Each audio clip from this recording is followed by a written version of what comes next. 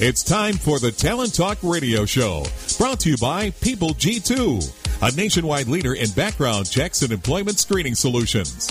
People G2 gives their clients access to the best human capital management and due diligence tools available. They are dedicated to helping their clients with all of their people-related decisions. To learn more, go to www.peopleg2.com. Talent Talk centers on the topics of talent recruitment and management, leadership development, company culture, and employee engagement. These are all timely topics for CEOs, entrepreneurs, HR professionals, and business leaders.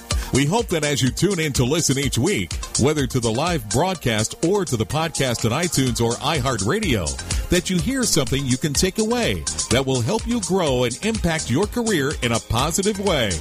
And now, here's the host of the Talent Talk Radio Show, the founder and CEO of People G2, Chris Dyer.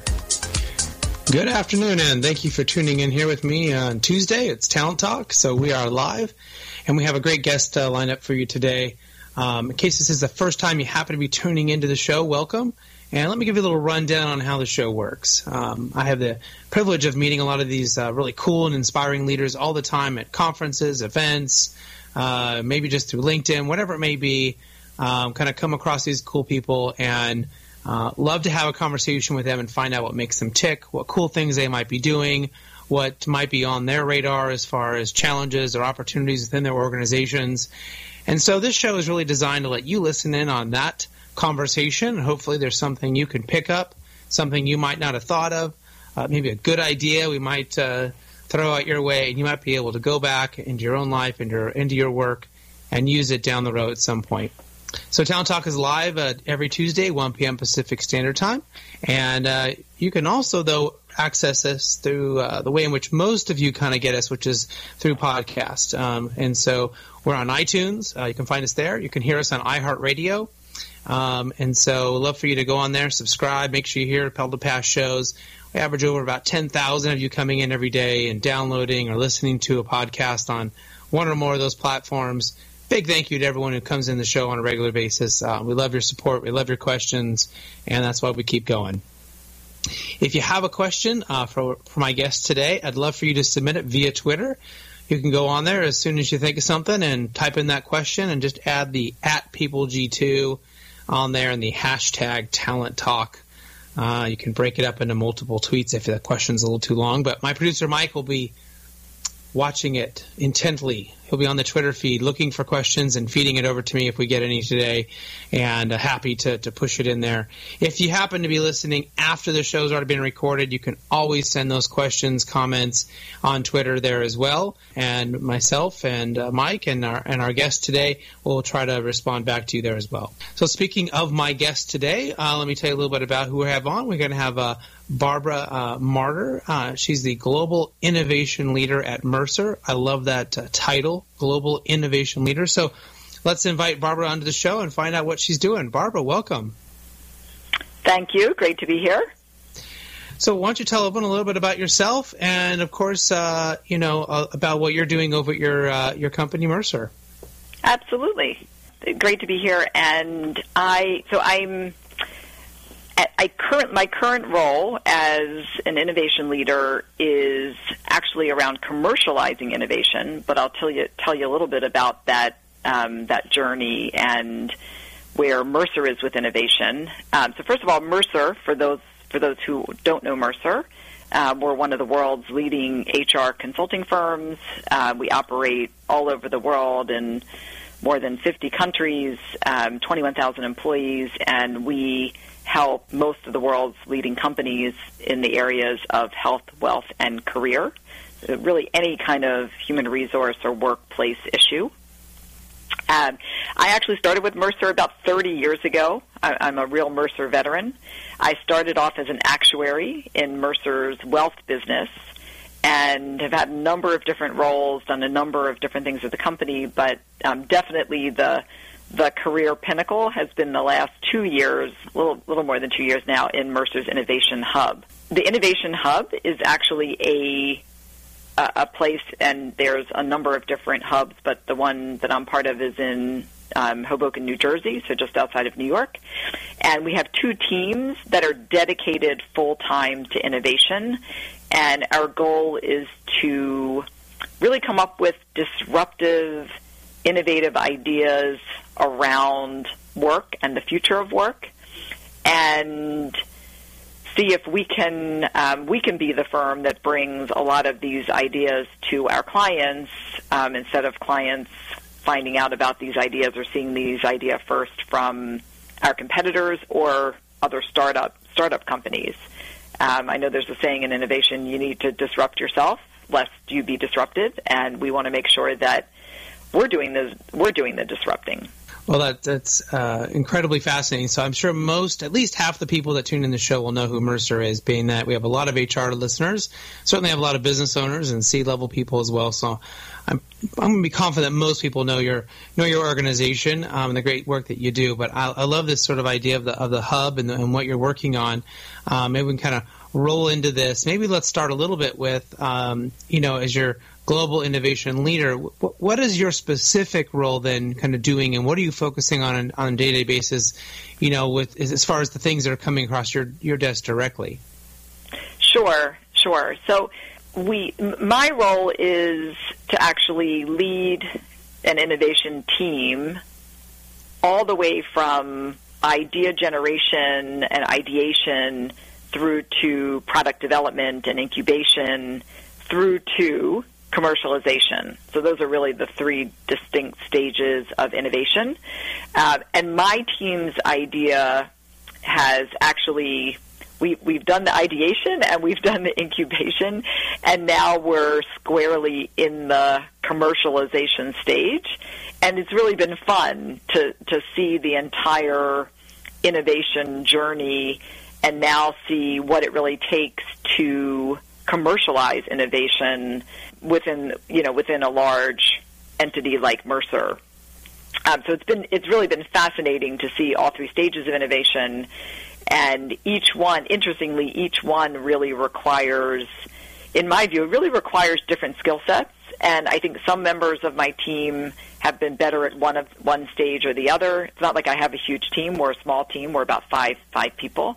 But it's been very interesting, actually, even to see within innovation, and my team is great, has been great at innovation. They all have different skill sets and are excelling at different parts of the innovation process. And then in addition to the product that we launched last year from the Innovation Hub, and happy to chat more about it. It's called Mercer Match, but happy to chat more about it. I've also been asked to try to commercialize another innovation that we launched last year called Mercer People Pro. So right now my focus is on commercializing those 2 products that we launched just about a year ago out of the Innovation Hub. Can you talk a little bit about, for people that don't maybe completely understand, and I'll try to phrase this and you can correct me if I'm wrong, but you guys are trying to take these new ideas, these innovative approaches, and to go in there and figure out how they would work, would they work, and of course, is this something you can actually leverage into a business model, into something you guys can sell or make money on, or disrupt the marketplace or destroy your competitors, whatever that goal may be. And so as you're kind of going through that process, can you talk a little bit about how your team deals with failure and mistakes? Because that would seem to be a really big part of the process. It definitely is. Definitely, and I was looking just the other day for a presentation about innovation. I was looking at failure quotes, and they range from, if you're not failing enough, you're not innovating, and failure is safe here. And so I think there, without question, and Mercer's CEO will say this very clearly, that we do have to realize that part of innovation is failing, and it's just a healthy part of the process. What you want to do is you want to fail fast before you've spent lots of money, time, and energy on an idea, and then realize after all that's been spent that the idea actually will fail. So really the failure is welcome in innovation. Failing fast is the goal.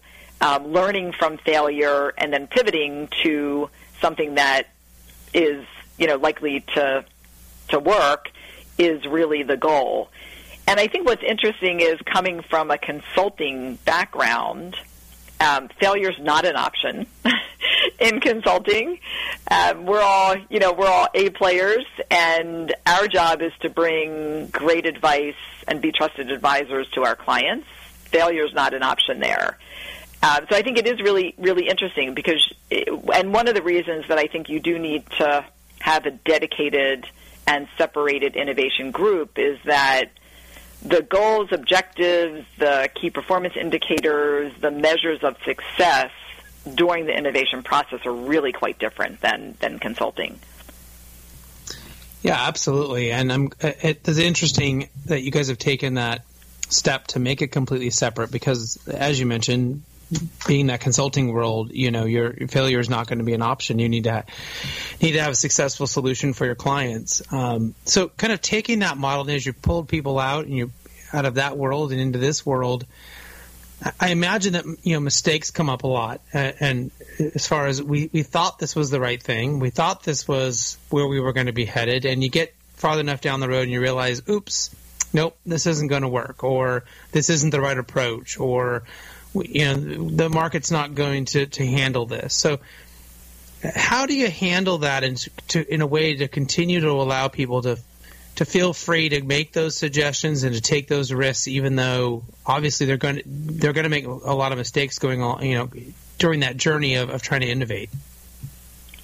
Absolutely. And I think so one thing that I have tried to do as a team leader is knowing that, as you said, we are 100% for sure going to be making mistakes. So one thing I do try to do is make sure that we always have a backup plan. So, and my team used to joke, I not only wanted a plan B, but I actually wanted a plan C and a plan D and maybe E and F as needed.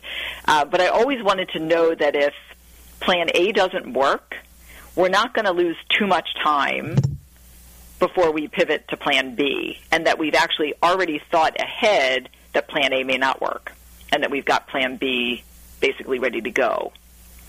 So I think that is one of the ways that you can make sure that mistakes aren't really slowing you down, because, as you said, they definitely are inevitable.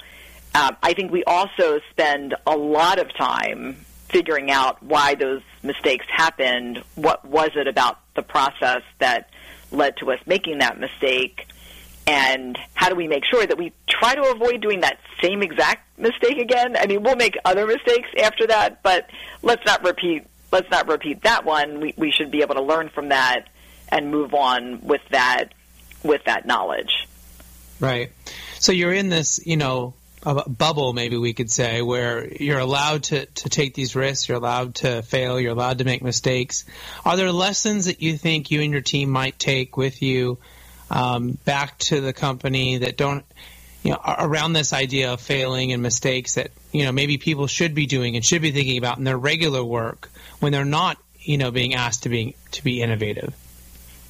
Right. I mean, I think we have to be careful, because we certainly don't want our consultants experimenting with clients and, having an unintended result. But I do think part of the idea of the Innovation Hub is that it's not a lifetime role. It's not a, 10-year commitment. The goal is to actually rotate people through the Innovation Hub, and then, kind of like what you're suggesting, we actually want them to come back into our core businesses and bring that innovation knowledge, know-how, experience, innovation muscle with them to whatever job they're doing next. And I do believe that it has changed the way I think about things.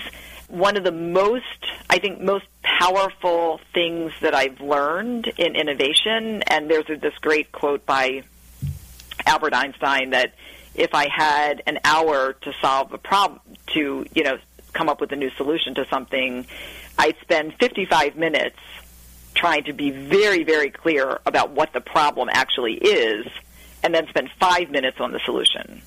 In consulting, it's all about the solution. Our clients are bringing us a problem, and we're solving it. But innovation training would tell you you need to spend a lot more time making sure you truly understand the problem, pain points, jobs to be done that they can't get done. And I do think that's just really interesting training as we approach any kind of problem, whether it's a client problem or an internal problem. And I actually run some design thinking innovation workshops, and I just ran one actually, interestingly, for an internal group at Mercer who's trying to come up with a new concept.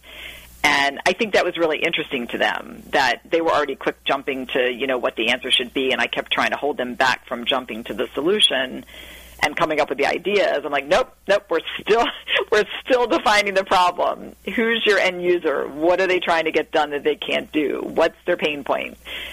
So it's very interesting, and I do think that kind of that knowledge, that experience will benefit us as these people land back in the business.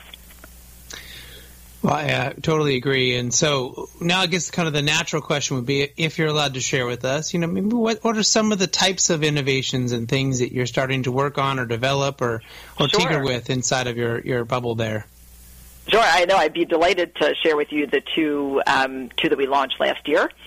The first one that was the one that my team launched was called Mercer Match. And Mercer Match is actually powered by Pymetrics, a startup that we partner with.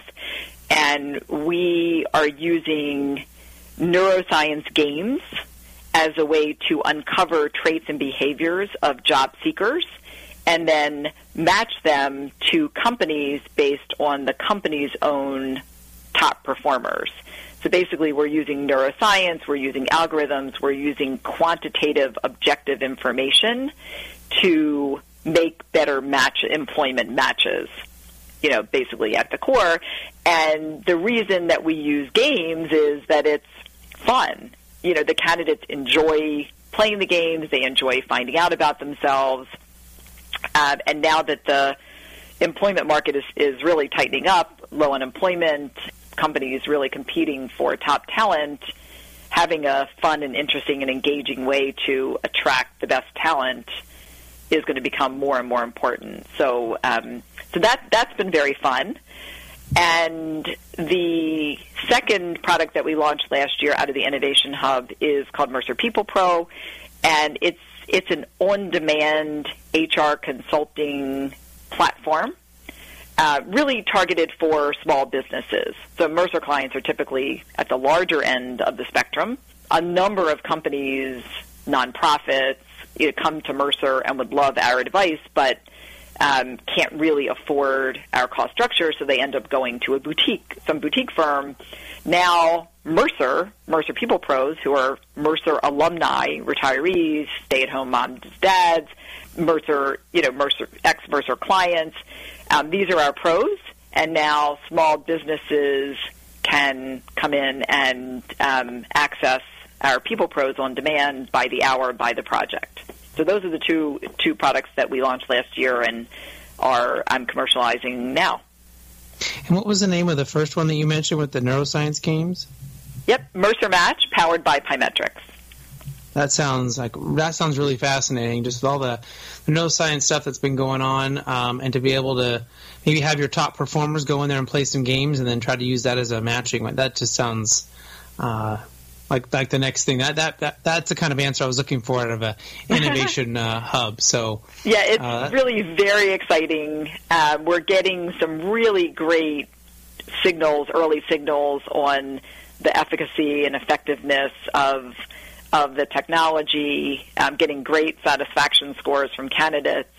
So we're really excited about it, and we've launched in the U.S., Mexico, and Singapore, but actually we're talking to clients all around the world about it. It's been translated into, I think, 15 or 16 languages, and we're seeing some really, really interesting results and lots of excitement.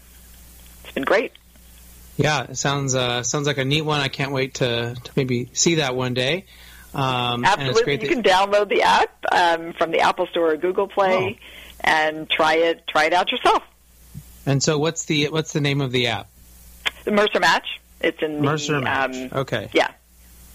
Well, everyone should go out and grab the app, and might be a good thing to take a look at, since that might be coming to a job interview near you very soon. Exactly. Right. So, tell us a little bit about what happens in the process for you to maybe actually move it from an idea that's in development and you're considering it to maybe actually getting it to, okay, now we're actually going to do something. Now we're actually going to move it into commercialization, or into that process where we're going to consider this is, we're going to kill it or we're going to move it forward. What are some of those things that you're considering? Absolutely. And we have key performance indicators, KPIs, for each of our products that are, signals of, do we invest further? Do we stay the course? Do we, start pivoting or think about shutting it down? So for all of our new products or innovation, that's how we're always thinking about them. Because, again, you're going to need time to get significant revenue numbers or profit. So the typical P&L measures aren't always going to work for these new products in the first couple of years, first few years. So, key performance indicators like traffic that we're seeing, number of meetings, number of proposals that are out there. So we have lots of different metrics that we're using to make sure that we're on the right track. But really a lot of it comes in the earlier stages, so that we're not really creating and incubating something in a back room and then all of a sudden we're taking it out to the market. With our innovation, we're doing kind of rapid development, rapid iteration, and our iteration comes from user feedback. So we're out there with minimum viable products, early prototypes, testing it real time in the market with users, getting that feedback, incorporating it, rolling out the next version. So our goal is that by the time we actually bring, let's say a true version 1.0 or 2.0 to the market, it's already been through a round of user testing, and we know that there is interest and demand for it. Right. Well, that's certainly important. Well, we're chatting here with the Global Innovation Leader at Mercer. We're going to go to our quick commercial break here and then come back and finish up with her after this very short commercial break. Imagine buying a newspaper and discovering that the news you're reading is 6 months old. There isn't much that stays the same for 6 months, and the same thing goes for background checks. In a time when so much outdated information is being passed around, it's good to know that People G2 offers something different. At People G2, we provide today's intelligence, not yesterday's news. Our value-added approach offers you a fully FCRA-compliant solution that includes up-to-the-minute information. By combining industry-leading technology with old-school human investigation, People G2 is able to give you information that is accurate right now, delivered quickly to our online system, or integrated with your HR system. So ask yourself, are you comfortable working with old news, or are you ready for a different kind of background check company? Visit peopleg2.com or call 800-630-2880. That's 800-630-2880 or peopleg2.com. Welcome back to the Talent Talk Radio Show. We're here with Barbara Marder from Mercer, the Global Innovation Leader, and we're just talking about all the great work she's doing over there in their Innovation Hub. And one of the questions I want to make sure we asked you was, you said you've been with the company for over 30 years, which is a long time to be with one company, and I'm certainly can imagine that they value you and your talents if you've been there that long. So what are some of the takeaways that you've had at your company, especially from the standpoint of leadership over that time? Absolutely, and certainly I've seen a number of leaders, senior leaders at Mercer. I've seen, I've had so many different supervisors, bosses, mentors that I've had the opportunity to, kind of figure out what kind of leader I want to be as I, look at different people and learn from them. So I guess in terms of my leadership style, I'm I'm definitely more of a collaborative leader. It's interesting, I've definitely had P&L responsibility at Mercer, but I seem to gravitate to and being asked to do roles where I need to really influence without having direct authority. So it's really more about relationship building, having your team buy into the strategy that you're laying out, the goals that you're setting, where we're headed, and that's been really interesting because I've really only had a few roles where I was really able to tell someone to do something and they kind of had to do it. Most of my roles, I'm really trying to get people on board with what I'm trying to do and help them share my vision. And I actually believe that, if all P&L leaders would think that way as well, I think they'd have a lot. They would definitely always have buy-in for what they're trying to do. But I've certainly had great role models at Mercer, both from a pure people management perspective, from a business leadership perspective, and I really tried to take what I liked from a lot of different people and combine it into my own leadership style. Well, certainly if you're able to be successful in a kind of collaborative role where you don't necessarily have that direct you must do what I say because I say so role, and you're being successful, it makes a lot of sense that you were recognized this year by Mercer as being a top consultant and ultimately chosen by Consulting Magazine as a top 25 consultant. So congratulations on that. What do you feel are some of your intangibles that you bring as a consultant, or maybe said in a way, what makes you so good? Well, first of all, thank you for that. I'm blushing, but I think it's really interesting. The award that I got from Consulting Magazine as a top 25 consultant, it was actually for excellence in technology. And that was really exciting for Mercer because we've had a number of top 25 consultants over the years, but I'm the first one to get the award specifically for excellence in technology.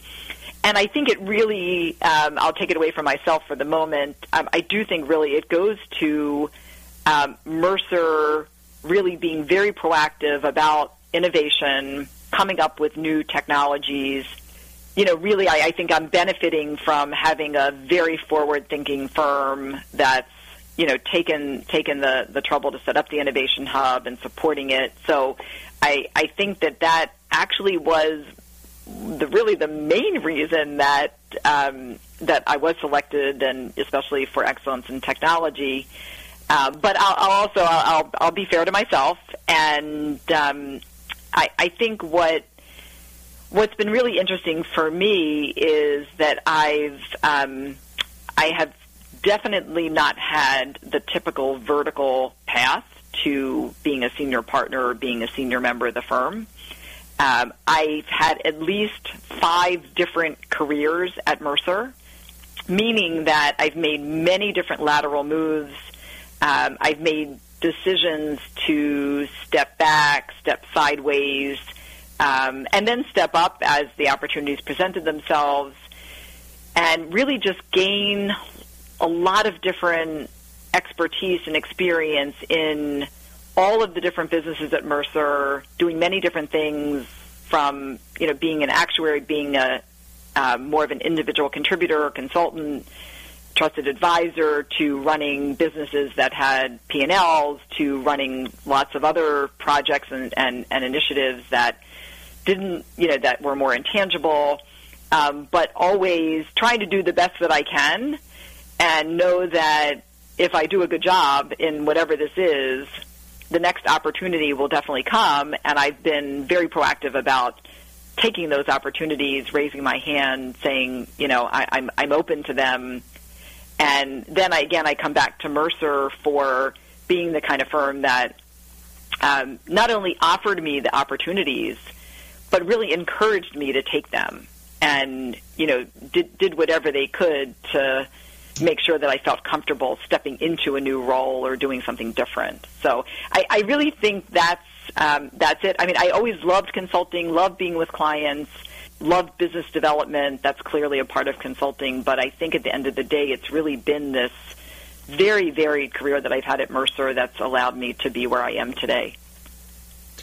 Well, given all that you've done and the different kind of things you've accomplished and the different sort of focuses that you kind of mentioned that you've gone through, where do you see, the future of HR? Where do you see us going? And, is it kind of maybe a little bit of the same, or do you think there are different areas or different places that we might kind of take that HR focus for companies? I think it's such an important question, and one of the side the side jobs of being part of the Innovation Hub is that we often run what we call future of work workshops for HR leadership teams. So they're really called innovation workshops, and we talk about the Innovation Hub's view of the future of work, and importantly, HR's role in that. And I would say it is definitely on most of our clients' minds. I think people in HR realize that they can't be complacent, that really the entire role, function, industry is changing. So I think there's clear recognition there. It's really interesting because one of the things that I do as part of these sessions is I ask the HR teams, what about HR do you think will be obsolete? And one of the points I make is how quickly now things become obsolete, that, it used to take so long for things to just completely go away, and now, within 2 years something can come and be gone. And we talk about things like, open enrollment, for example.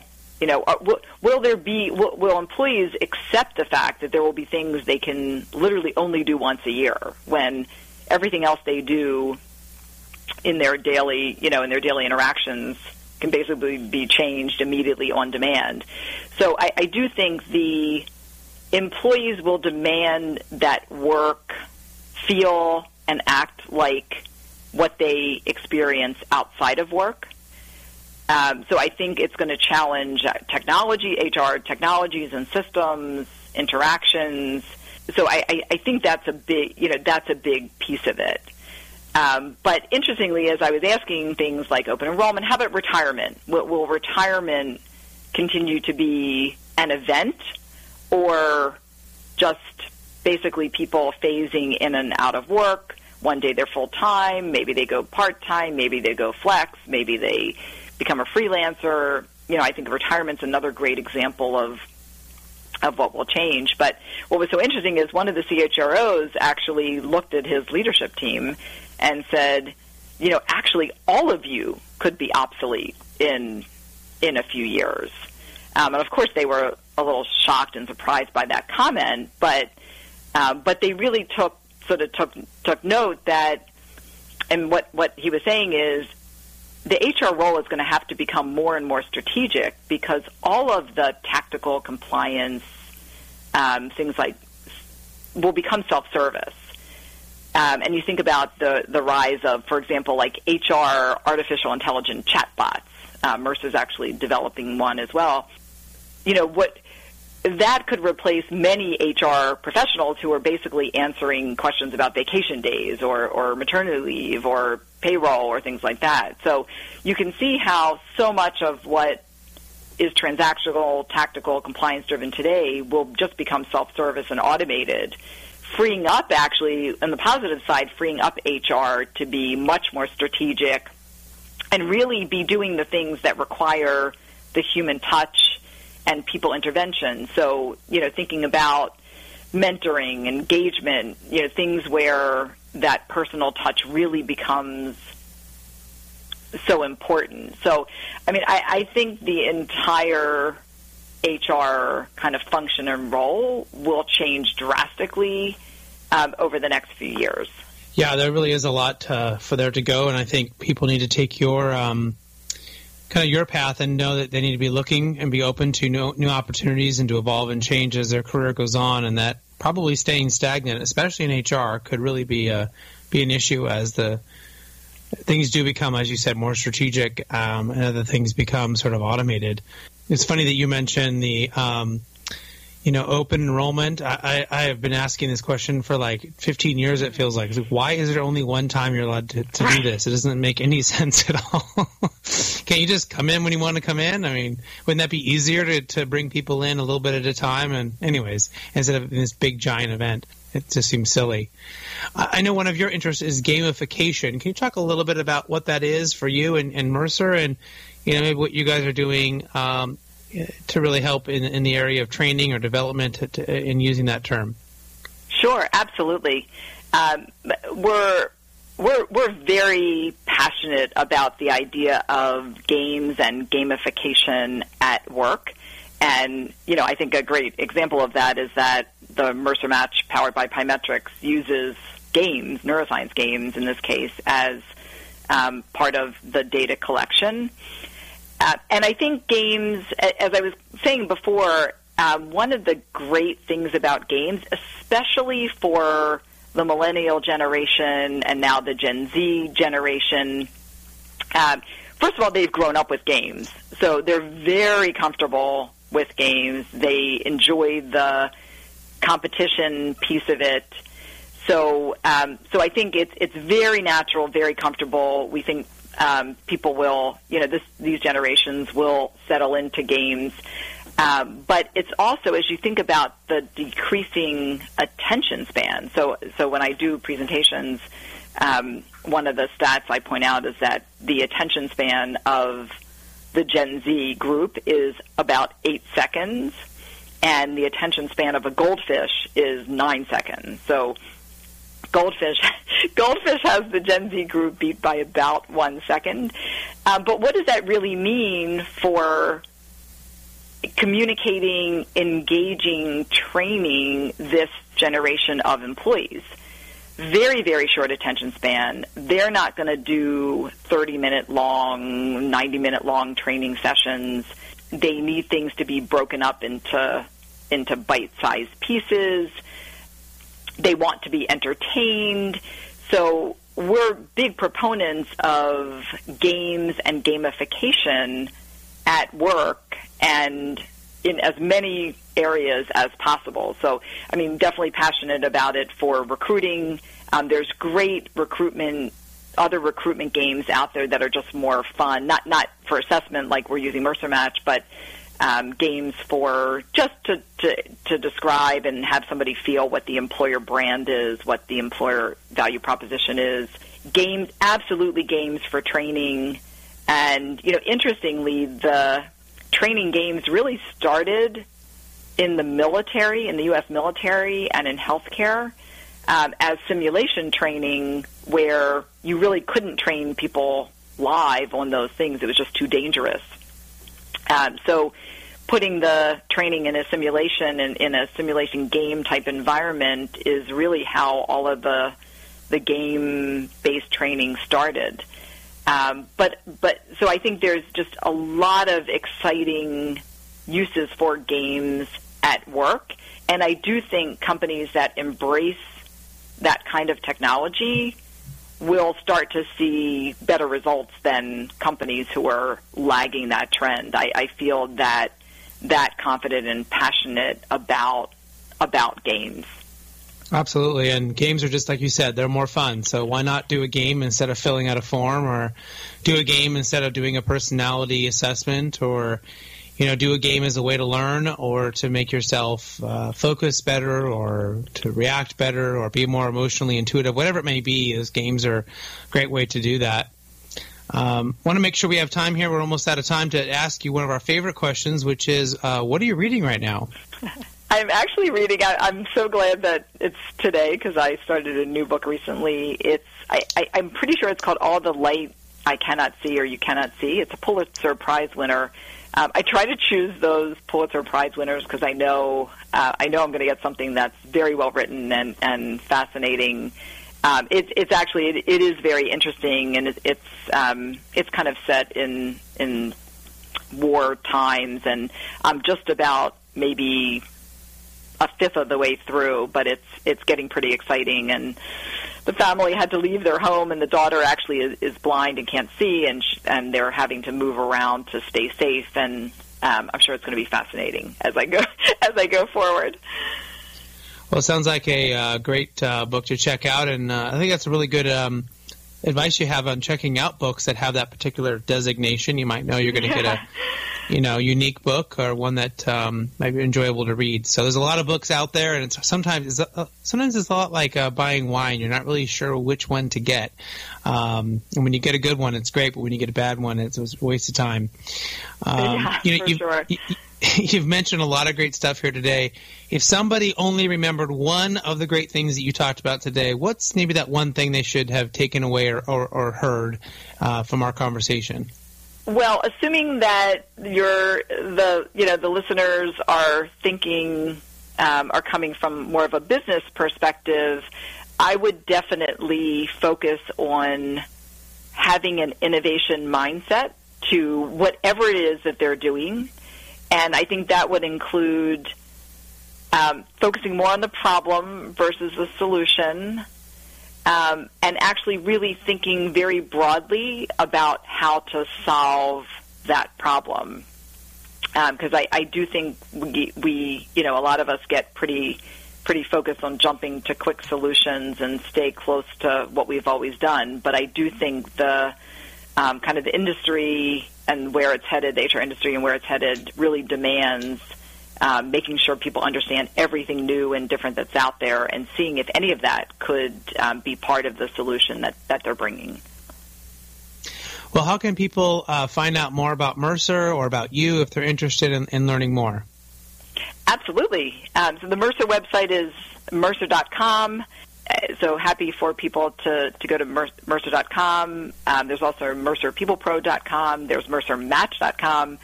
And if they want to get a hold of me, my Twitter is at Barbara Marder 1 or Barbara.Marder@Mercer.com.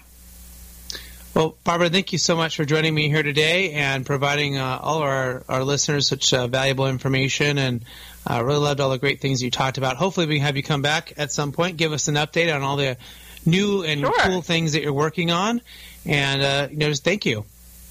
Great. Happy to be here. Thank you, everyone, for listening to the show today. Hopefully you gained something that you can use in your own career. Next week, I will not be on the air for the very small reason that is the 4th of July. So we'll be off, maybe having a beer and watching some fireworks. But we'll be back on July 11th, and my guest then will be Michael Ehlers, the Executive Vice President of Biogen Pharmaceuticals, and the author and speaker, John Livesay. I was on his podcast the other day. He's a great guy, so we'll have both of them on. Until then, do what you love and show the world how talented you can be today.